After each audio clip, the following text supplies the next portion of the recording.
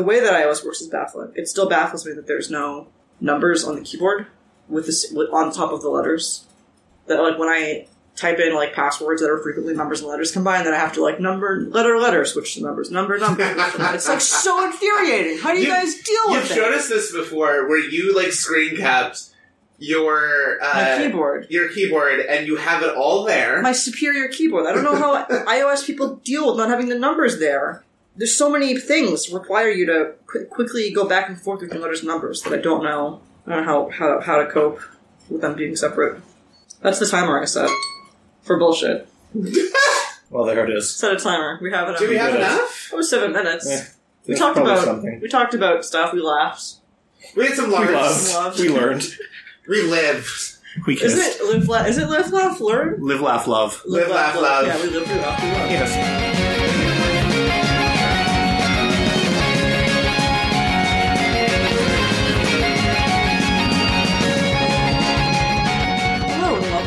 Episode of Why Did We Watch This, the podcast where three friends watch a difficult movie, have a little themed cocktail, and then talk about, why we did watch it and why it was so bad.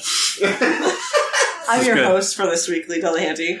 I'm Chris Ravel. It's me, Brendan. Oh, Frischler. Brendan, who moved his spaghetti? Wow, way to fucking Wario my entry. Who moved on my spaghetti? I can't even get my... Can't get your memes right. Yeah. But...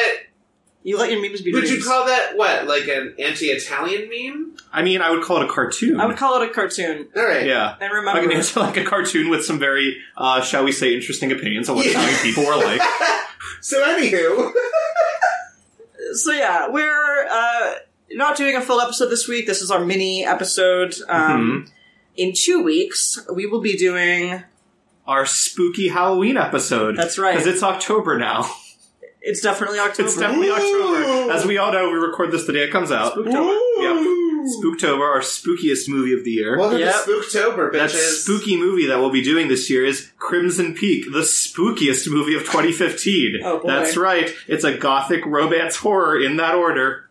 It's directed by Guillermo del Toro. It's starring Mia Wasikowska, Tom Hiddleston, Jessica Chastain, Charlie Hunnam, and that's about it. It's if you like gothic horror romance, then you're in for a treat. If not, then the trailer lied to you. I also think, like, if you're in for gothic horror romance, you're maybe, like, 75% satisfied. Do you know what your hair looks like when you do that? Like Ursula the Sea Witch. Yeah. Anyway, what were you going to say? Is that how you pronounce her name? Wasikowska, yeah. Did you have to look up a YouTube video? I just looked it up on Wikipedia because I always thought it was just like Wasikowska because she is Australian. So I just assumed like, oh, you would just say it as you would say it normally, but I guess like her family is not. May I provide a fun fact about her? Sure.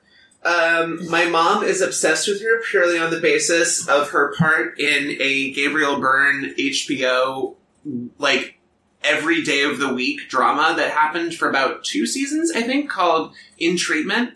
I remember In Treatment. She played one of his patients who was, I believe, a gymnast who had broken her arm, and then there's, like, all sorts of other shit under that. It's very good, and my mom's like, she broke my heart, and for that, I will always be devoted to her career. Even with Alice in Wonderland? I don't think my mom saw that. Well, that would do it. Maybe she should watch Alice in Wonderland, see how she feels after that. So yeah, we're going to be having a drink with that, obviously. Yes. What are we doing? So because tea is such an important theme in Crimson Peak, we thought we'd do a little bit of a tea party for this episode. So in addition to like some snacks, some scones, we're doing high tea, thingy sandwiches, some macarons, we're also doing a drink called a Measure of Bitterness. It's going to be some rooibos tea, some brandy, and some cranberry shrub that Chris is making. We don't really know what the ratios will be just yet because we're kind of playing this by ear. And maybe if we need to, we'll have some cranberry juice to sweeten it if necessary. We'll see how it tastes. If I can just put this out there. No, put it back. Well, it's happening anyway. Put your dick away. Between the Chris facts. is canceled. Yeah. So, like, a shrub, just to clear that up, the way that this is going to be made is fresh or frozen cranberries. You're going to boil that with sugar and vinegar. And I'll say with a shrub, a little goes a long way. Mm-hmm. So we're adding some rooibos tea, which also has a mild but still pretty pronounced flavor. I think Speaking of pronunciation, you really pronounce that one like a pro. Yeah. I did not believe, like... We both looked up how to pronounce We had to both look up how to pronounce it, yeah. Well, we, like, had to... Yeah. There's also one article that says, like, the article's called, like, how do you pronounce Rhoibus T? And it's like, here are 8 ways I've heard people pronounce it. And it's like, this is the right one. It's like, thank you for clearing up all the possible ways you've heard some idiot But say also, Rhoibus. that part of the article was, like, 3 paragraphs down. And if your article's called how to pronounce that, like, get to the fucking... Yeah. No, do you know what that is, though? Because it's the same thing that means whenever we look up a drink recipe... Oh, yeah, I know. It's like 3 paragraphs about, like, how I came up with this recipe, and what was I doing when I first made it? What was I wearing when I made it? 3 paragraphs, if you're fucking lucky. Yeah. Because sometimes it's like 8, 10, a novella happens before you get the recipe. Yeah. It's because they're paid ad revenue for the amount of time each person spends on the page. It's the Dickens scenario? So it's the Dickens scenario. They lengthen the time that never went away, isn't it? until you get that info that you want, so that they get that sweet, sweet ad money. Mm.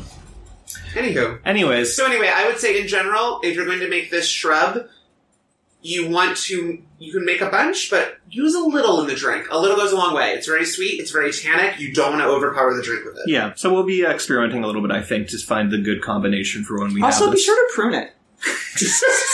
You don't want it to... Like, also, get that dirt off. You don't want to put a shrub in your drink and have dirt on it. Ew! Get a little, like, water sprayer. Yeah, spritz it like every other day. Spritzy spritz. A little bit when it's dry. And you got a shrub. Spritzer. Stick it in your drink. Yeah, and you got a shrub. So... For this week, I gotta admit, we're coming up a little short on topics that we haven't talked about. We've already talked about horror movies a lot. Yeah, there's really nothing more to say about horror movies, I think. Maybe next year we'll think of something to say about horror movies. Yeah. This is tangentially related to horror movies, though, I will say. This is how I hit on it. Probably, yeah. So, if I may. Sure, go ahead. So, this came up because I was talking to my boyfriend, and I asked him, we're going to watch Crimson Peak for our podcast. Would you like to watch Crimson Peak with us? And he said no. And I said, why don't you want to, like, you know, a pretty acceptable answer, incidentally, by the way. Like, not everyone wants to watch Crimson Peak. It's not a great movie. I get it. It's a fun movie, though. It's fine. We'll get to it next week, or 2 weeks from now. Anyway, he doesn't watch it because he doesn't care for horror movies at all. He likes the Scream movies, he likes a couple of other things, but on the whole, Rich will not sit through a horror movie with me, ever. Okay. So during Halloween, anytime where I'm watching, like, any sort of scary movie, he will do something that's, like, no newer than the 60s, because, like, anything more recent, I think, just has too much jump scares and that sort of thing. And anything beyond that, he just will not want to watch. So it just sort of got me to thinking, like, it's interesting that you can kind of write off an entire subset, I guess, of movies and instantly be like, no, you know what, I will not be seeing that. No matter how much people say, like, oh, well, it's not really that scary. Or like, oh, well, it's a really good movie despite the fact that it is scary. You'll still just say, like, no thanks, not for me. Yeah. And so it just got me thinking about, are there any elements of a movie that will make you wholesale write it off, like a genre or an actor-director or just anything about a movie that if you hear that this movie contains this, you will just not want to see it? Any element. Can I anything at all start by sidebarring? Yeah, sidebar me. Is, like, have you, and I'm not, this is like, if your boyfriend doesn't want to see this movie, he doesn't want to see this movie, Yeah. but have you stressed to him that, like, it's horribly misgendered as a horror movie? I told him that there is literally nothing scary about it. There really is. It No, really, it's not. we'll talk about it in 2 weeks, but it is not spooky. There are elements of it that I would say are creepy. Yes. It's not like you will be sitting up in bed at the middle of the night being like, what was that noise? Did I see a ghost drift by? The thing about it is, for me, Crimson Peak is sort of like an Edward Gorey drawing where you're rationally recognizing how, like, weird, maybe a little offbeat, maybe a little atmospheric in a kind of like a darkly comedic way it is. But the movie itself, similar to Edward Gorey drawings, they're not scary. Well, repeat that in 2 weeks. Yeah. The other thing I had suggested to him when I was over there last is I brought with me Poltergeist. And I said, Poltergeist is from the 80s. It's rated PG. I know it was before PG-13 was a thing. But nonetheless, it is a PG movie, ostensibly. Yeah. It's not the scariest movie. There are elements of it that are still very spooky, but there are other special effects, especially, that have not held up terribly well. Like when the guy rips off his face in front of the mirror. Like, it's effective still. I don't remember the guy ripping off his face. It's there. It's effective, but you can tell that it's clearly just, you know, a rubber head, right? Yeah. Because, like, it was the 80s, and we can only do so much. Parts of the Poltergeist got me, at least when I was a kid, though. I mean, there's still elements of it that I think are very effective and very creepy, and I think a lot of the practical ghost effects work really well, like how they have, like, physical, like, puppets that are sort of superimposed into the image, as opposed to just, like, a CGI goof drifting past you. And the story in general, right? The idea that, your house is not safe, right? That's a very unsettling aspect. Honestly, what I remember spooking me was the girl in front of the TV. Carol Ann, I didn't like that. Yeah. I didn't like there was just like hearing voices. Well, yeah, it's great. You see her front, she's like, yeah, uh-huh. Yeah. Uh-huh. It's as spooky as the SNL commercial where the guys are watching football, but they're not really watching football. No, fumble. Oh, so good. That's low-key kind of a very creepy sketch. It's very funny, but the turn that it takes by the end is a little like, I love that sketch. ooh, is this actually like a Twilight Zone episode? But I will say, off of that, I also, I'm very weird. I like horror movies, I guess, but I have to stop watching them, essentially. Because too many of them sit badly with me. And That's fair. I can't, I am done losing sleep over movies, which I have done. It's Chapter 2, I saw it, Chapter 1 and 2, because they weren't that scary. Mm-hmm. I don't know why. I guess they're really not that scary at a base level, but I didn't find them that scary, and I've never found clowns scary, I guess. Mm-hmm. And I think we've talked about in the past episodes of what you find scary and stuff, and it's a lot of it was ironic to me that the things that scare me are things that I don't really believe in real life, like ghosts. Right. Or demons. Psychologists. Well, because there's nothing that exists in your world you can really use against that. Yeah, the idea is that, they're not, you can't kill a ghost. So, thrillers and, slashers, well, I'm not really a fan of slashers, they don't really scare me because, I can kill a person with a knife or a gun. That's there's a weakness to exploit there. The other thing, I like ghosts and stuff. Especially The Woman in Black, where it's you think you can fix it, and then you can't. Nope, she's just gonna keep doing what she's gonna do. Yeah. But yeah, I have to stop watching them. And so, it's a very educated choice that I have to make when it's am I gonna go see this horror movie or not? Mm-hmm. Because I don't want to lose sleep over a movie. Fair enough.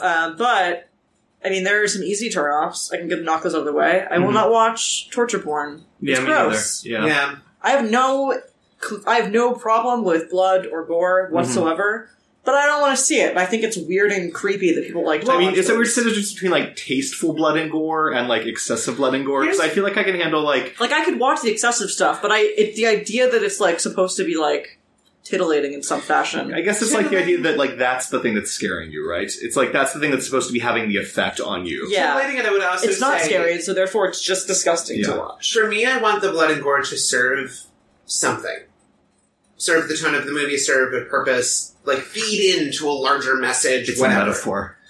Or to be for example, in the movie Midsommar, there's quite a bit of blood and gore, but it's not the point of the movie. I think it becomes torture porn when just seeing the various ways these bodies are being mutilated is the entire reason of the movie.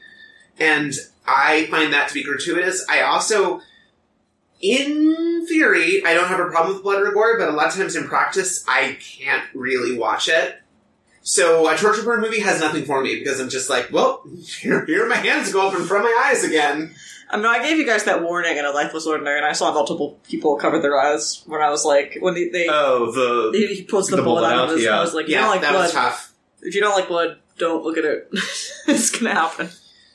But no, I don't mind seeing it, but I don't. Yeah, I think actually related to this, there's another thing I don't like. It's just gross to look at. And it's gross from it's weird that this is what people want to watch, but it's also just aesthetically unpleasing.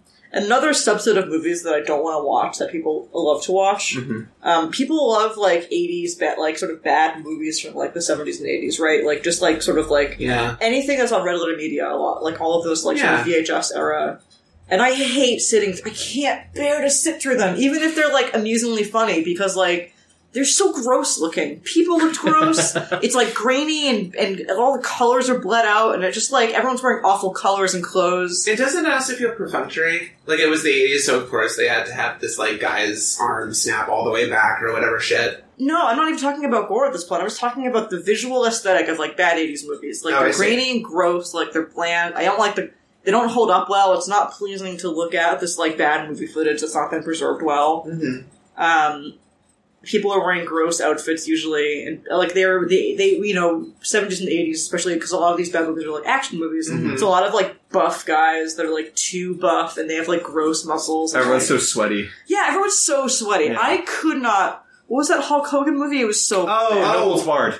No Holds Barred was awful. It is one of the most disgusting movies. I mean, like, everything from it, right? Like, you have the scene in the bathroom, like, you have the scene where the guy shits himself, where the Hulk is holding it. You have the scene, but he's wearing awful spandex. Yeah, honestly, he's wearing, like, his tiny little bikini underwear in one scene, and you just see, like, his glistening, mostly naked body. Yeah. It's just, like, the most unsettling, unattractive thing I've seen in my life. He also just has this leathery, almost melted look to his body. I feel like that was just a very big thing in the 80s, right? People were very big into, like, tanning heavily, and, like if you were ripped, you wanted to be, like, also heavily tanned. So it was like, look how much time I've spent at the beach getting pumped. It's a bodybuilder thing, too, because a lot of bodybuilders super tan, so you can see the different, like, contours of their muscles. Mm-hmm. Yeah. But especially in Hulk Hogan, it was very tough to take that in combination with an almost entirely bald pate, with this, like, thin, straw yellow, limp hair. He's a gross man to look at. Yeah, he's not an appealing person to look at. He's also just not an appealing person, period. No. I mean, he's just kind of gross. Like, he had that reality show with his family, and that kind of exposed a lot of shit. He shut Gawker down? Yeah, that's right. Especially that. He basically sicked one of Trump's BFFs, Peter Thiel, on Gawker because they dared to point out that he fucked one of his friend's wives. Yeah, but no, like, if a movie is, like, this aesthetically unpleasing to me, it's a hard sell. I agree with you kind of in the sense that a lot of 80s action movies with a lot of just, like, rippling, muscled people, it's just, like, I feel like there's probably not much of a story to sustain it, so therefore I'm just going to watch people punching each other for an hour and a half, and, like, why do I care about that, and some people love to watch, like, bad stunts, like, bad action stunts and, like, cheesy fighting. I'm like, not for me. I don't get any joy out of it. I also kind of feel like I feel like there's some examples of 80s movies that are kind of enjoyable for how, like, over the top they go, but in general, I feel like it gets overblown with a lot of these movies, and one in particular, I went to this was several years ago, I went to a friend's house one night where they gathered people to watch this, like, campy 80s classic called Red Dawn, and I had heard about it, but I'd never seen it before. Mm-hmm. They, like, hyped it up as, like, oh my god, it's, like, so ridiculous, like, the communists are invading this Midwestern town and the teens fight back.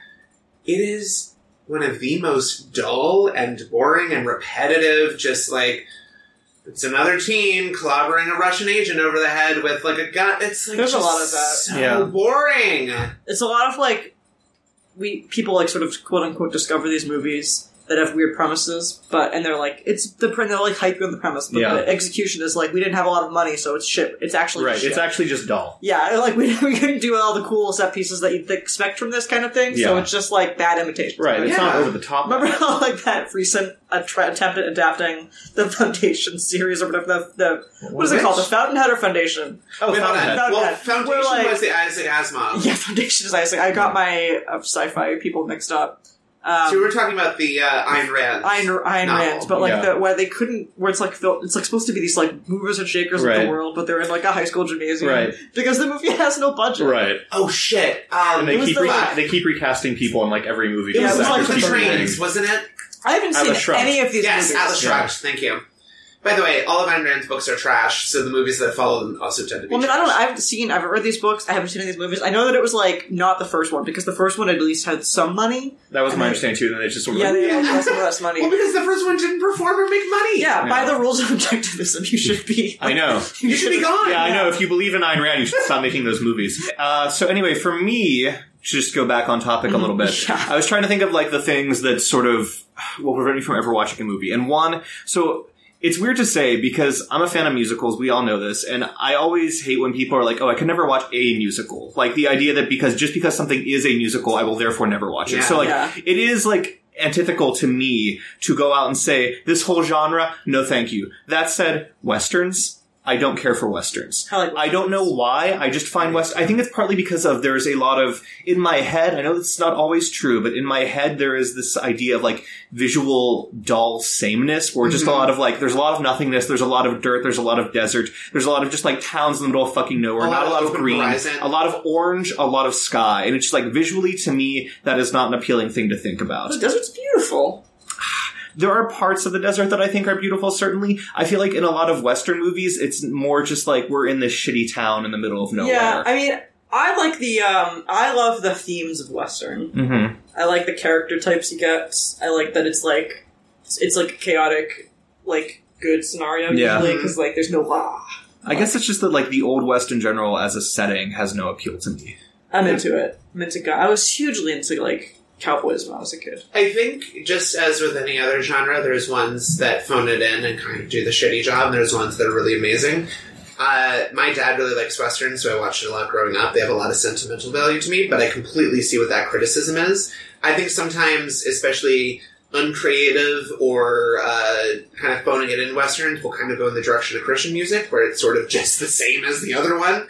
But you could say that about most. Yeah, I know, and that's what I'm saying. So, like, I mean, that's the whole premise of this, right? I know it's unfair to write off an entire genre, because, yes, there are good ones. Like, I will admit to you, I'm sure there are certainly good Western movies. Like, I don't think I've ever seen them, but, like, you know, like, what, like, The Wagon Train, or whatever the fuck it's called, like, How Green Was My Valley? Yeah. Right? Oh, How Green Was My Valley. There was also, Paint Your Wagon. Well, that's some musical. Yeah, but it was also a bad Western. Yeah, but I'm saying, like, good ones. Silverado, I like. Yeah, and I'm sure, like, Fistful of Dollars. Right, I was going to say the Man with No Name movies, like, are supposed to be good movies. I'm pretty sure Silverado's the Kevin Clemmer, right? You might like that. I don't know. If you're more into an episodic one, I'm sure you've heard this before, but Deadwood, excellent. Yeah, I like have no desire to watch Deadwood, honestly. I just really don't. I don't think you would appreciate Deadwood based on what you said about why you don't watch. I think that's probably fair. I think it's probably a very well written show, very well acted. It's very HBO, so it is going to be like very a lot of cocksuckers. Yeah, there's a lot of that, but the acting. I do like cocksuckers. The acting and writing is quite good, and I'm sure it is. It's just that, again, because of that, I just have no desire to ever watch Deadwood. Yeah, you know. Another thing I think for me is I don't really care to watch movies or TV shows about characters struggling with an illness that will potentially kill them. Does anyone like that? I don't know. They keep making them, so they must, right? Wait, so can you even just thinking, like, there was that Joseph Gordon-Levitt movie, 50-50. What's the 5? I thought it was, like, okay. I didn't see it, but what? What's the, like, 5 feet apart? Oh, shit. The one about the kid who's in quarantine? They can't touch each other. Right. I think it's like 5 feet apart. 6 or 7 feet apart. I don't know. I forget how many feet apart they were. It probably changed depending on the setting. Wasn't that Ace of Butterfield? No, it was Hot Jughead. It was? Yeah. Okay. But, like, I mean, I wasn't even thinking about, like, the Cancer Cuties genre, but, like, The Fault in Our Stars, right? Yeah. So, like, I mean, obviously that's right out. But I meant even in things, like, where it's presented as a serious drama. I'm trying to think of examples.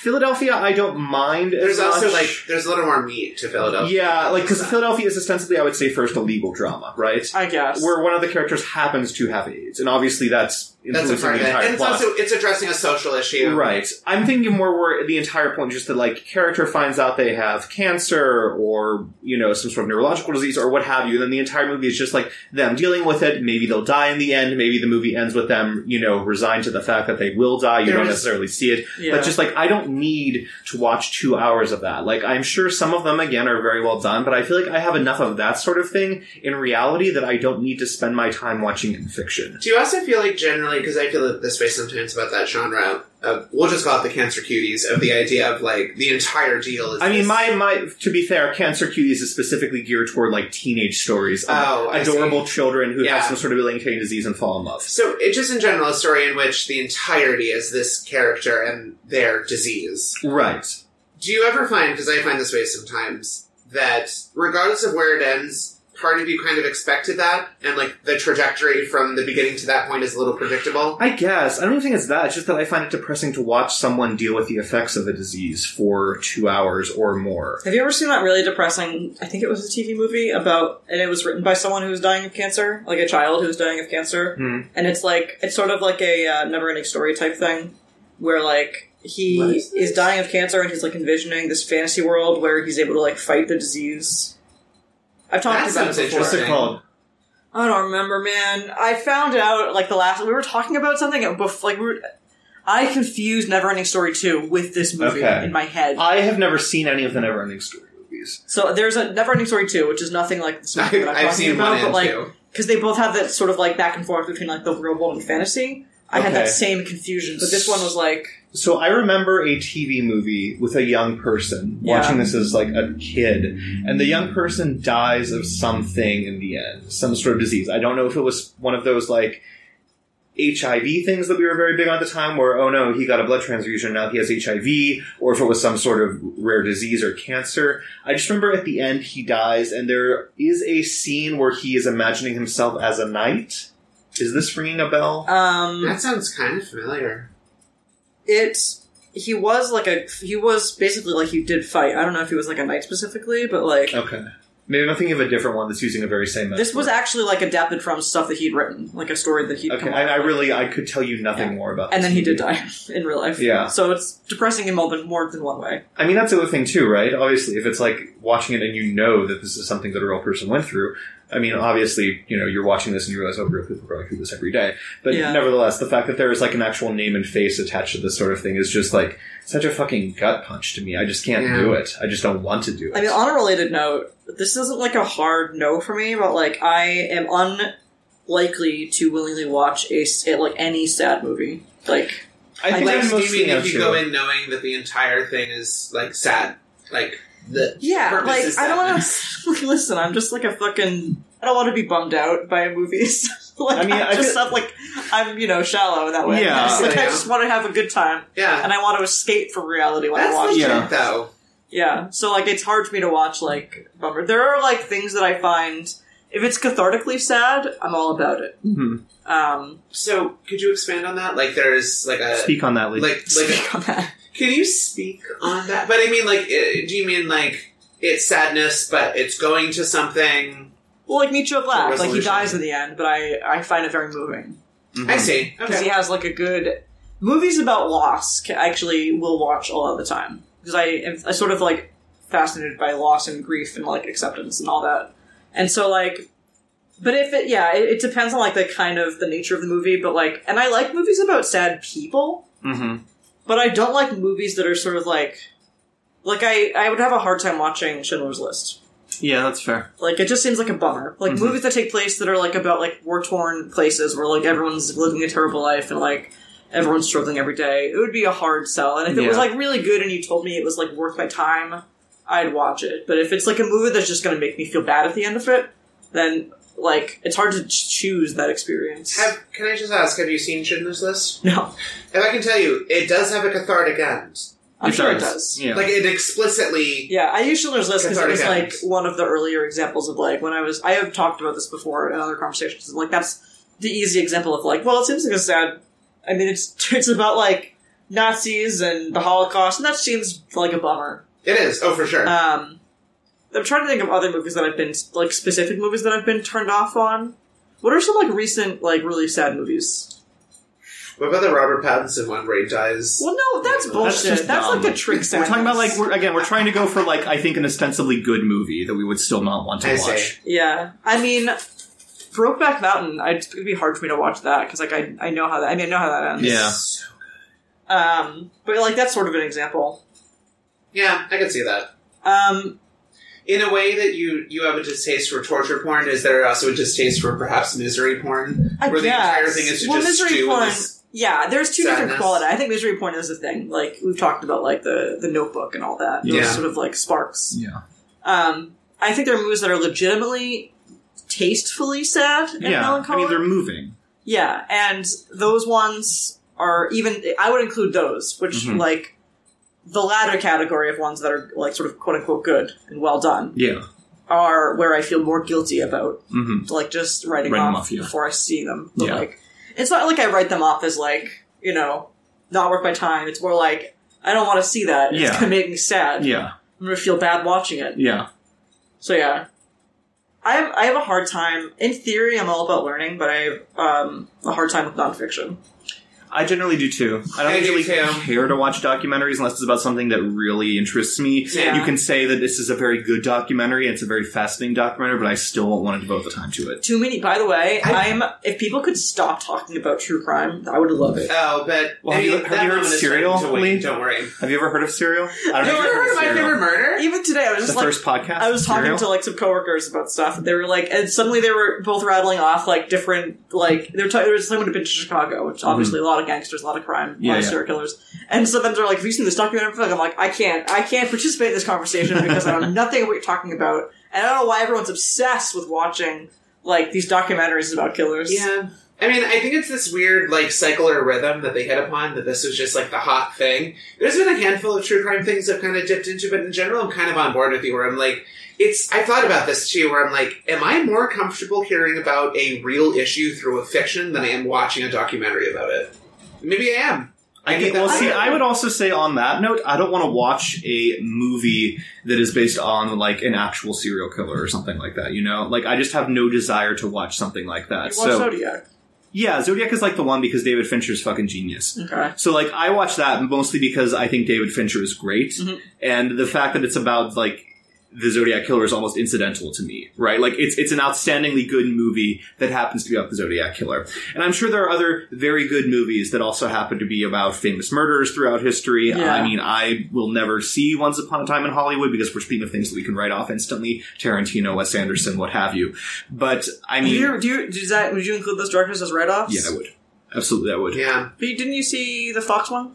The Fox one? I did because I was hoping that would be the one to, like, crack for me, you know, that, like, would get through because, like, it's based on a Roald Dahl story. But it's really one of his animated. most, like, sleepiest. I mean, it's really one of his most Wes Anderson-iest because it's animation, so he has control over every aspect of every frame, so it can be the most Wes Anderson you've ever seen on a screen. I also have an annoying quibble about that movie in which I don't think any of the voice acting sounds suited for the character. It literally just sounds like a celebrity's voice coming out. I mean, it just sounds like Wes Anderson's Baker Street Irregulars. Have you seen any Tarantino movies? I've seen shit. I feel like we've probably covered what ones I've seen before. But I've seen both Kill Bills. I've seen Pulp Fiction. Yeah, like they're good movies. Like, yeah, I never want to watch Kill Bill again. Yeah, that's how I feel too. I've watched it multiple times. Like, I'll agree with you. You weeaboo. Yeah. I'm sad, but I also just enjoy... Tarantino's a weeaboo, by the way. I'm just getting... Oh, he is. We're getting that out there. I mean, he has a lot of things, too. Did you hear he likes feet? Yeah. I mean, anyways. He did a lot of things. He, like, for that movie, in fact, he, like, choked Uma Thurman and spit in her face and coerced her to do this crazy car stunt that, like, left her neck all fucked up. No, I mean, as people, Wes Anderson and Tarantino are both insufferable in their own ways. Yeah. One is insufferable in a more, like, damaging physical way. The other is insufferable in just the sense that I can't imagine myself being in the same room as this person, not, like, gouging my eyes and ears out. So my, like, big genre of movies I usually can't connect to and tend to write off when they first hear about it is sports movies. I'm not interested. I won't write off a sports movie. I've seen sports movies that I like. So Chris, have you forgotten the Titans? Oh, I was gonna say... But, so, I thought about that, right? Because I'm like, I don't really like sports movies, but I do like Remember the Titans. Chris, Why is that? I challenge you, and I raise you a League of Their Own. Well, okay. Lee, I have a question for you. Is there crying in baseball? All right. Yes or no? So here's what I'll put out there. It's about strong and powerful woman. Yeah. Oh, it totally is. But that's why... in uniforms and funny clothes. I was going to say, that's sort of what leads me around to why I can like movies like Remember the Titans and League of Their Own and still just like sports movies in general. Those are movies that make those characters more front and center than the sport. Mm-hmm. Sports movies that tend to be like, God, this guy's so devoted to baseball. Like Moneyball. I did not give a shit about that movie. I think good sports movies are focused on the character, because I think a lot of times what sports movies are driving is like perseverance of the human spirit. And so I think if you're seeing a sports movie that's about the sport and not about the people playing it, then you're watching a bad movie, period. Very likely true, but I guess I've just found a lot of sports movies to be bad in that way then. Yeah, I mean, like, Remember the Titans is about, like, this ragtag group of kids. Right, about being desegregated. Yeah. Yeah. But, like, I found Hoosiers to be more about the sport than it was about the characters, and I was bored. I felt the same thing about We Are Marshall, which was ostensibly about this community coming together, but was so much about, like, look at Matthew McConaughey doing sports coaching. I'm just like, I'm aware that it's a cliche, you know, not only are, like... What about $1 Million Baby? Gay men aren't really into sports things, yeah, but I'm just like, it just has not connected. I'm also trying to think of exceptions to this, too. $1 Million Baby. I never saw it. Oh, really? Hot Rod? Get out of here. That's a sports movie, like, fifth down on the list of things that it is. I know. I was just looking on my list of movies that I have on my phone and broken down by genre, and it lists of the movies I own: Hot Rod, No Holds Barred, Rollerball, and Speed Racer. Listen. Rollerball! Like, I have issue with all of those. Resurgence of means aside, The Sandlot is an excellent movie. I haven't seen it in a very long time. I don't really remember The Sandlot. Mighty Ducks? Really? You haven't seen The Sandlot a bajillion times as a child? No, I saw it a bajillion times as a child, but many times. It's literally been since I was a child that I've seen it. It's burned in my brain. I might still like it as an adult, but Mighty again, Ducks is like great. that's sort of about baseball, but it's more about them. Yeah, but it's still a sports movie. Like Any Given Sunday, it's about football. I don't care. Moneyball, it's about like how do we manipulate baseball? Still don't care. And it's all like framed as like I don't know anything about Moneyball. I've never it's literally about like how Brad Pitt's character is able to get a winning baseball team even if they aren't winning games, and I'm not that intrigued by that concept. I feel like there is, for me, an intersection between sports movies in general and the aspects of action movies that I find least tolerable, where you get wrestling movies as like where the twain shall meet, which is like a genre that, again, I hear Rocky's a very good movie. I mean, there were Oscars won, right? It spawned a franchise. I'm sure that Sylvester Stallone is actually good in it. I don't care. What a great example. Cool Runnings, though. Cool Runnings, man. Oh God, I love that movie. That movie's also fun. does it help a little bit that Cool Runnings is more of a comedy, maybe? Yes, for sure. To but keep like, it light. you know, you can be funny in sports. It's a comedy. It's also kind of a kids movie. It's also definitely not created like a typical sports movie. Yeah. But no, I would say Rocky's a great example. I saw that. I know people like jizz themselves talking about the amazingness of. I just wasn't that filthy. interested. Yeah. I'm just not. What was filthy? People jizzing themselves talking about Rocky. I mean, everyone comes Yeah. and we talk about it. But I'm just listen. Maybe this is sacrilegious. I just really wasn't that. It's about boxing. I don't care. I didn't care about the Warrior for a similar reason. I cared when they dipped into like he's from Lowell. There's a lot of like weird economic stuff happening, but that was on the side. It's about you need to be serious. You need to make sure you're punching that guy real good. I don't care. One of my favorite J-dramas was about a Japanese basketball team. Aww. Why do you say aw? Because you just talked about how much you hate sports. No, but I'm imagining as a J-drama that must have been like much more emotional. No. Oh. I mean, it was like there was like a romance in it, but like it doesn't mean, just because it's like a J-drama doesn't change the fact that it is a show about sports, which you don't like. Yeah, sure enough. Field of Dreams, I haven't actually seen that in ages. I've never seen it at all. I saw it once many years but like, ago. because of the fact that it is in a way about loss and acceptance, like I feel like I should. Yeah, that's true. That's true. I feel like if I had fresher memory of it, I would tell you that I liked it. But I mean, don't again, remember much about going from, my own thoughts on a movie that I've never seen before or know too little about, I would imagine that also sports feel like a little, I don't want to say incidental to Field of Dreams, but it almost seems like a backdrop to the human aspects. Yeah. Sports is often like a sort of like bonding. It's like a unity. It's like a device of unity a lot of times. Like in Field of Dreams, I mean, it's very poignant, the fact that he builds his field and like all of these like legends that like he never would have met in real life, like that wouldn't have gotten to play with each other. It's all these like, these baseball legends that like weren't in the same era and they're like meeting and playing together, and it's like maybe I'm misremembering, but isn't there some kind of like I'm doing it for dad kind of shit in there too? Yes. Yeah. Because his dad has died, and in the end his dad does come back and like he gets to like play ball with his dad. So that's the shit I care about. Those relationships. I don't care about the baseball part of that. That's sort of a vehicle. And I think you're missing the point of sports movies. Well, maybe I've just consumed a lot of bad ones. I mean, again, this all goes back to the entire premise, right? Yeah. While there may very well be good sports movies, it's just not something that Chris You watch all the bad ones, I think, or you watch ones where like they don't have compelling characters or good premises, but like, or it's just also like just in general, if the hook is sports, you've already begun to lose me because I'm just not that interested in that. I mean, even if it was a sport I care about, like swimming, which is one I did, I'm still just kind of like, Do you know what really gets me about sports movies is that it's like the one avenue where in at least the past and mostly today where men can be emotional. And so like that's a good point. That's where you get some of the best like I was also thinking that like perhaps sports movies are a thing because it allows us to have similar emotional stakes as you would in war, but without the actual baggage of having to deal with war, of having to like kill people. And at the end of the day, you can like shake hands and walk away. Like you can come to terms with the enemy and be like, you know what, like you guys did a good job out there. Yeah. And there's no maybe like massive geopolitical implications. Right. It's like it's a very like simplified way to do us versus them on like a scale that most people can understand. And at the end of the day, it doesn't require like a pile of bloody dead dead bodies lying in the middle of the field. Yeah, no, there's good stuff in a lot of sports movies. This one might also be like too specific, but typically if I see Brett Ratner's name associated with a project, I'm probably checking out. I mean, that's fair. Again, there are a fair amount of directors and actors who I think we can all... just so bad. I mean, even, especially taking into an account that he was, like, sexually assaulting a bunch of the women that worked for him. But, like, even if you just take it in versions of movies, he fucking, like, Last Stand is the worst X-Men movie. Well, it's one of the worst X-Men movies. Yeah, X-Men Origins Wolverine is always still there for you. I think That's we've learned true. it's very hard to make a good X-Men movie.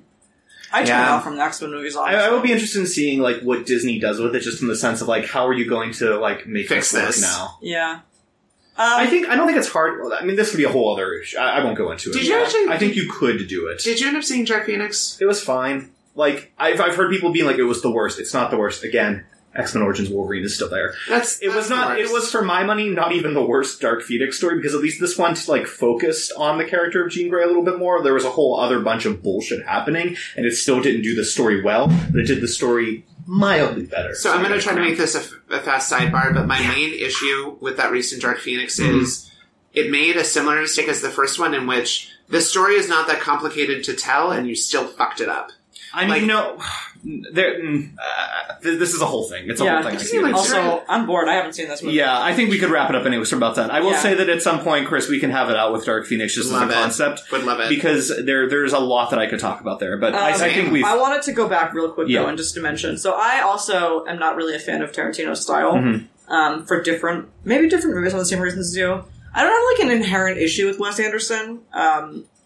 But I'm not, like, wild about his movies. I guess what I'd say with Wes Anderson is, like, there's nothing, like, I outright hate about Wes Anderson. It's just that, like, I keep seeing his movies and they keep not doing anything for me. So it's like, I keep watching them and I'm just left in the cold by the end. It's just like, why do I care? They're very samey, they're very twee. I also think they tend to be, like, lauded as these, like, effortless acts of art, which I don't think they always are. Yeah. I have a couple of directors, though. Aronofsky.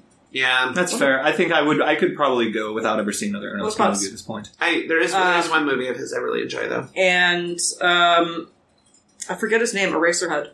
Oh, David Lynch? David Lynch. If I don't necessarily, like, enjoy what David Lynch is doing, I'm glad that he's doing it. I don't like, I hate it when people are like, what an eccentric. So weird. Have you seen his suits? Very symbolic.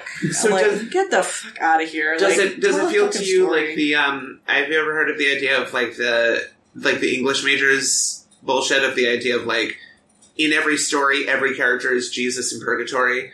Where it's like, everyone is able to project all of this bullshit onto David Lynch's movies of, like, look how bizarre, and maybe it's not really that weird. It's not always that weird, and even if it is, like, don't be weird, you don't have to be fucking weird and abstract to tell a good story. Like, I'm turned off by, like, excessive weirdness and abstraction. Fair. Like, just tell a story. Like, it's the same thing of how, like, when people are into, like, bands or musical artists that have, like, really weird vague book lyrics type thing, where it's like, and people are like, they're very, they're very intellectual lyrics, and I'm like, I just like fucking Jim Steinman, where every song comes down to, if girl, we don't fuck tonight, we'll never fuck. like just, I'm all about being simple and, like, plain. Well, I'll also put this, I mean, especially with the idea of, like, people kind of sing these intellectual vague book lyrics, maybe that's part of the deal. If they make it as tabula rasa as possible, anyone can project a higher meaning onto that and think it's genius music. Yeah. Right. I mean, like, how many times throughout it, like, that happens all the time throughout history. Like, absolutely. Like, I mean, it's just even, like, the base level, you have, like, the Beatles, right, where people are like, oh, what's Lucy in the Sky with Diamonds about? Like, I don't know, my son drew a picture, he said it was his classmate Lucy, she was in the Sky with Diamonds, I wrote a song about it. It's like, sometimes it's nothing. Sometimes it is nothing. Yeah, honestly, like, I prefer it when I can, like, get a reasonable conclusion about what a song is about that I believe is, like, factually accurate than a song where, like, me and a friend could have diametrically opposed ideas on what the song is about. I just like knowing that the songwriter had something in mind. I don't want to, I definitely don't want the songwriter to have written it and be like, I don't know what it means. Yeah. Like, no. I want you to tell me what you think it means. Right, and I feel like we've mentioned that with movies, but I think when we were doing Southland Tales, we had talked about the idea that, like, the difference between a director who may be doing a bunch of weird shit but knows what that weird shit is versus someone who's just throwing weird shit at the wall and being like, whoa. Yeah, so people that do that, and like, I think that's also why I've been turned off from a lot of J.J. Abrams type stuff, because... or that sort of mystery box era of, like, I mean, I don't love the mystery. I think Abrams is a pretty good... Like, he's a good director. I've seen all of his shit. I think he's a good like, director, not necessarily the best writer. Yeah, but people that are all about, like, throwing mystery after mystery or, like, fakery after fakery and then just, like, shrugging and never answering anything, I'm like, okay, but you know, right? You didn't write yourself into right, a like, corner surely you know ago? the answer to this. Do you ever get this suspicion with Westworld? Because I sure do. I mean, no one knows what's going on in Westworld. Yeah, I have no doubt that I have Westworld no suspicion. is just, I'm 100% certain that no one knows what the fuck is happening. Yeah, that every season they go back, we're like, okay, like, how do we write ourselves out of this corner now? Exactly! How do we write ourselves into a whole new one by the end of the season? They're pulling shit out of hats every season. It's sort of, at this point, I'm not really that sure I really want to watch season 3. I want to watch it because it seems so differently, like... premise. I get into, like, I did it with Game of Thrones, I'm doing it with Westworld, where, like, I know it's, like, terrible. But, like, now it's just, like, a spectacle of, like, how is it gonna be fucking weird this week? Yeah. Like, sometimes it is just fun to, like, watch something where you know nobody has a fucking clue what's happening, and I can't wait to find out what the fuck is gonna happen this week. That's all I got. Wow, that is very true. That's absolutely how I felt about Game of Thrones. Kind of from, like, 6 on. It was like... just sort of, like... Whatever you want to do. There were stages. After season 3, I was like, alright, I can't just care about the show as a normal show anymore because terrible shit happens too much. I'm just gonna watch it for the spectacle. And then after season 5, I was like, well, this show's really gone down the fucking drain. But, like, I'm invested. Now it's just fun to see, like, what crazy shit is gonna happen next. And then by the end of 8th, we were just like, nothing means anything anymore. Yeah. What game was I? Wasn't I playing a game or watching it? Oh, I was watching that show W, and I was talking to you about, like... That was an example of that, where I was like... What the fuck is that? Like, every episode was, like, some crazy like, I'm kind of into that. Like, I don't think it's good storytelling, but if you're gonna do it, be, like, wild. Be good. Be, like, some sort of, like, like a magician. Be like a David Copperfield and just, like, whip up your cape aside. Wait, you mean like Chris like, Angel Mindfree? Yeah. At the end of our episode, just have some sort of crazy shit happen, and I'll be like, fucking, whatever, man. Never find out what happens next week. If you're gonna do it with style. Anyway, I've got nothing else to talk about. Yeah, I think we did good. Yeah. All right, so we'll be back in 2 weeks with our full-length episode on Crimson Peak. Sorry, I just took over for you there. Oh, that's fine. I forgot I was hosting. I was just like, I guess, in the mood. It's a low-key one. Yeah, anyways, draftpack.com. That's about it, right? Facebook.com/podcast. That's about it. We'll be back, as I said, 2 weeks. Crimson Peak, Halloween Spooktacular. Get ready. It's spooky, but not really. It's not. All right, bye.